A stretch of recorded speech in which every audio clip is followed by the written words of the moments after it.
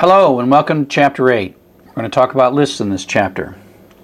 Up to now we've been talking about algorithms. Algorithms are the concept in computer science of using the programming language to express the steps that you want the computer to go through to solve the problem. Read some data, convert it to a floating point number, check to see if it's greater than 40, do one thing if it's greater than 40, do another thing if it's not, then print out the result. Or open a file, read everything. If the first line starts with something, do something. If not, skip it, and then add all the things up. Those are steps. Those are a series of steps, and hopefully by now you're getting to the point where you have a good understanding of steps. But there's a whole other side of computer programming, and we call it data structures. And data structures is not the steps, but instead clever ways that you lay out the data, and clever ways that you make sure that the data does what you want it to do. And so that's what we're going to start talking about now. Lists are the first and the simplest data structure. Strings are kind of like data structures, but lists are probably our first real data structure that we're going to think about and design and make use of effectively. But before we talk about what is a collection, we should talk about what is not a collection. So we're familiar with what a variable is. We know that a variable is a little piece of memory that's got a label on it.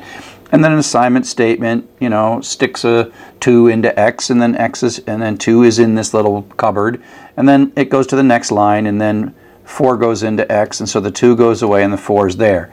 Now, a key thing is you can't have more than one variable at any given moment, right? And more than one value in a variable. So when we move to collections, collections are more like suitcases. We can put lots of things in them. We have ways of organizing them, and as we go through lists and dictionaries and tuples, we'll see how there are different ways to organize them. And as a matter of fact, we've been talking about lists for a while. Every time we use one of these square bracket syntaxes in earlier programs, we've been working with lists. And so this is technically a 3-item list with 3 strings, got commas here. Joseph is one string, Glenn and Sally are another string. And here's another one that is another thing. And the list is basically, it's a list constant, and it's being assigned into a variable. So this friends variable has 3 things in it. So that's different than what we've been talking about before.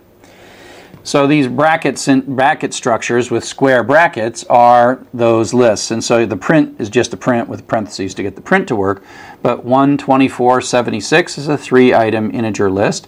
Red, yellow, and blue is a 3-item string list. But it doesn't all have to be integers or strings. Python can handle different things and different kinds of data in different positions in the list. So red, 2498.6, a 3-item list with a string, an integer, and a floating point number.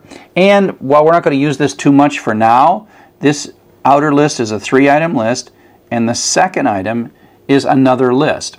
So this is kind of alluding toward what we'll do when we start talking about data structures, and that is we have a structure and then we have another structure inside of it, and sometimes this can get quite complex. And we're doing this for a reason. This here has no reason, just to show you that it's possible that lists can be made up of lots of things, including other lists. And of course there is also the notion of the empty list. And like I said, I have had to be able to tell you about lists all along. We use them in for loops. We can put lots of things here. We can put file handle here, we can go through the file, we can put a string there, we can go through the characters in the string, and in a list. And the iteration variable then goes through the successive elements of the list, and that's why this prints off y4, 3, 2, 1, and then the loop is done and it prints out blast off. So we've been using them, and we've been actually iterating through lists with for statements all along. So the for statement has been something we use with lists, and when you just need to go iterate through the list and go through every item in order, the for is a great way to do that. So friend is our iteration variable, friends is our list variable, and so that says friend is going to successfully take on the value Joseph, Glenn, and Sally and print out, Happy New Year, Joseph, Glenn, and Sally. It runs 3 times, once for each of the values, and the iteration variable advances. Now, I do want to make it really clear that the choice of friends and friend singular and plural is arbitrary and capricious. It happens to be convenient and intuitive that the iteration variable is 1 and the list variable is more than 1.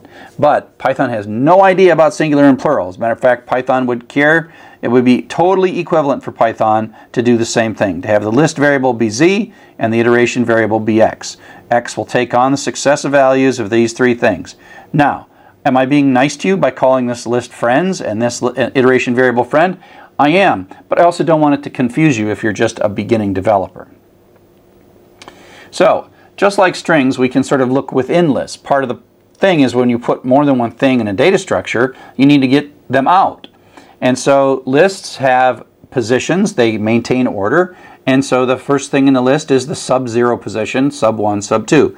Just like strings, they're zero-based, just like European elevators, they're zero-based. So if we take a look and we say, oh, friend sub-1, that's how I read that, the little square brackets, when you take a variable here and you say friend sub-1. Remember, singular and plural don't matter.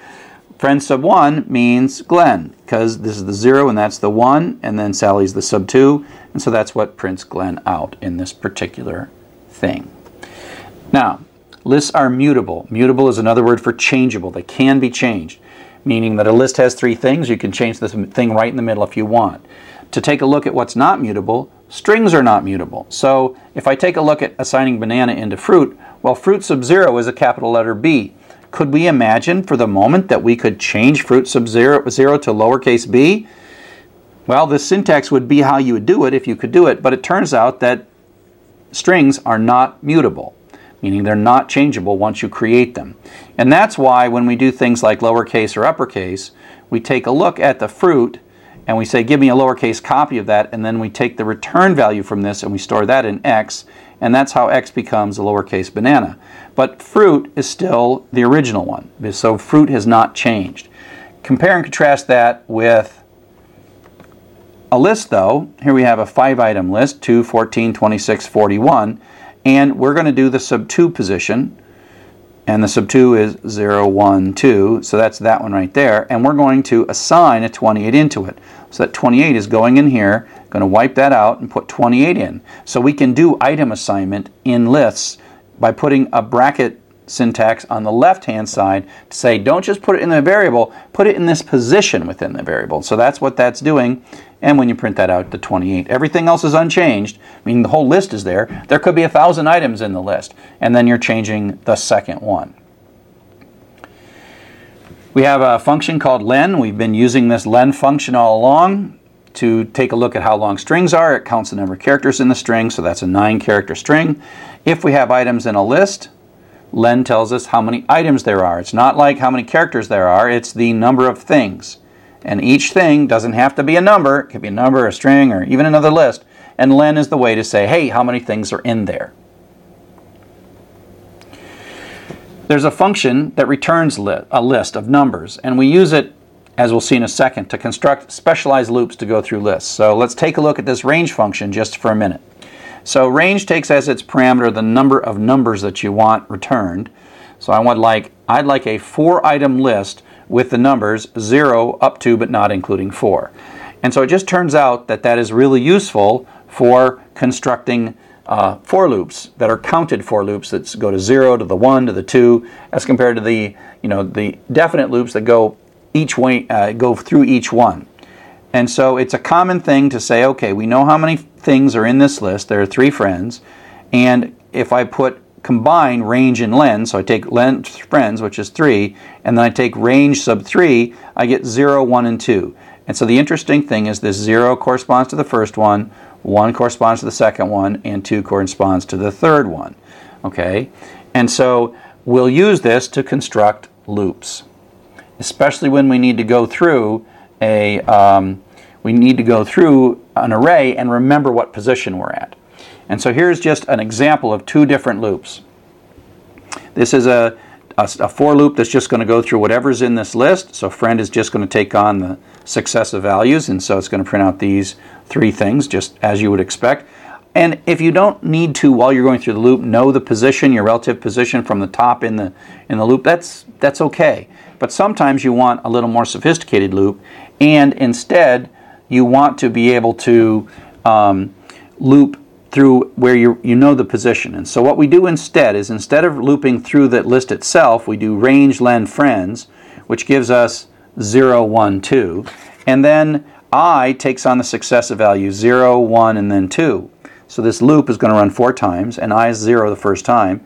And we might even just look up the value inside that sub-zero value, so we get Joseph the first time, so prints out Happy New Year Joseph, goes and I becomes 1 now, and so it gives us Glenn, and that prints out, and away you go.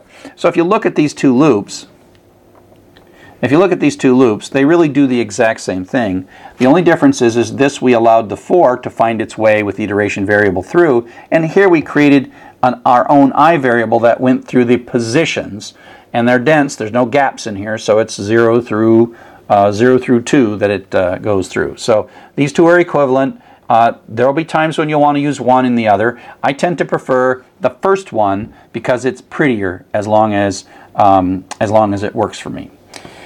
So that gets us started with loops. We'll be back in just a bit.